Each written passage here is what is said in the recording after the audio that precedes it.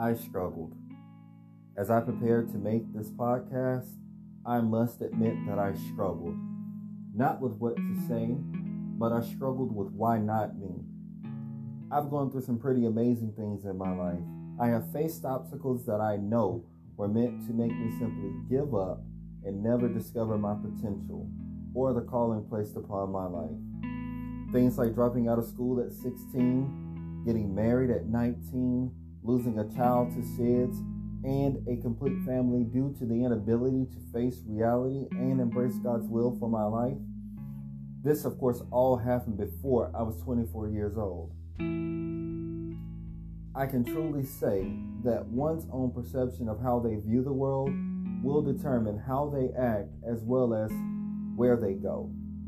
It took 5 years of hiding for me to fully understand that as a father, my job, my goal, and my purpose was to face and conquer generational curses, as well as start and establish new generational blessings so that my children could have a fresh start without having to worry about my father's past mistakes catching up to them.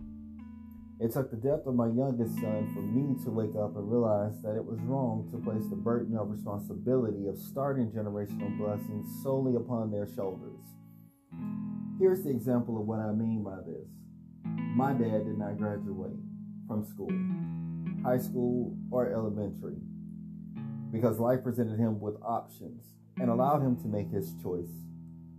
Just as life presented my father with choices, it too presented me with choices. And I made the choice just as my father did before me to give up. And I didn't graduate from high school either. This choice made me a bitter, resentful, and very angry young man who felt hopeless and as a result gave up and never tried to go back to school. I knew I didn't want the same thing for my sons. So I was prepared to do whatever it took to make sure that they not only made it through school, but did not repeat the same mistakes or make the same choices that I had made. What I came to understand was that I had to be the example for them and do the work for myself to empower myself. It wasn't easy. I had heard no so many times while on the journey, but I never gave up. My biggest obstacle wasn't the people who told me no. My biggest obstacle was myself and the truths that I had learned to believe about myself. Once I faced and overcame the false truths, then I was able to retrain myself to think and speak more positive.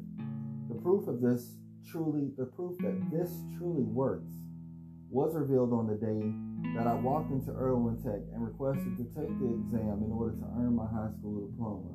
Armed with nothing more than a positive can-do attitude, I attempted to take the test and passed every part except for one by a few points. I waited a few days, then went back and retested just for the part I had failed and passed with an even higher score than before.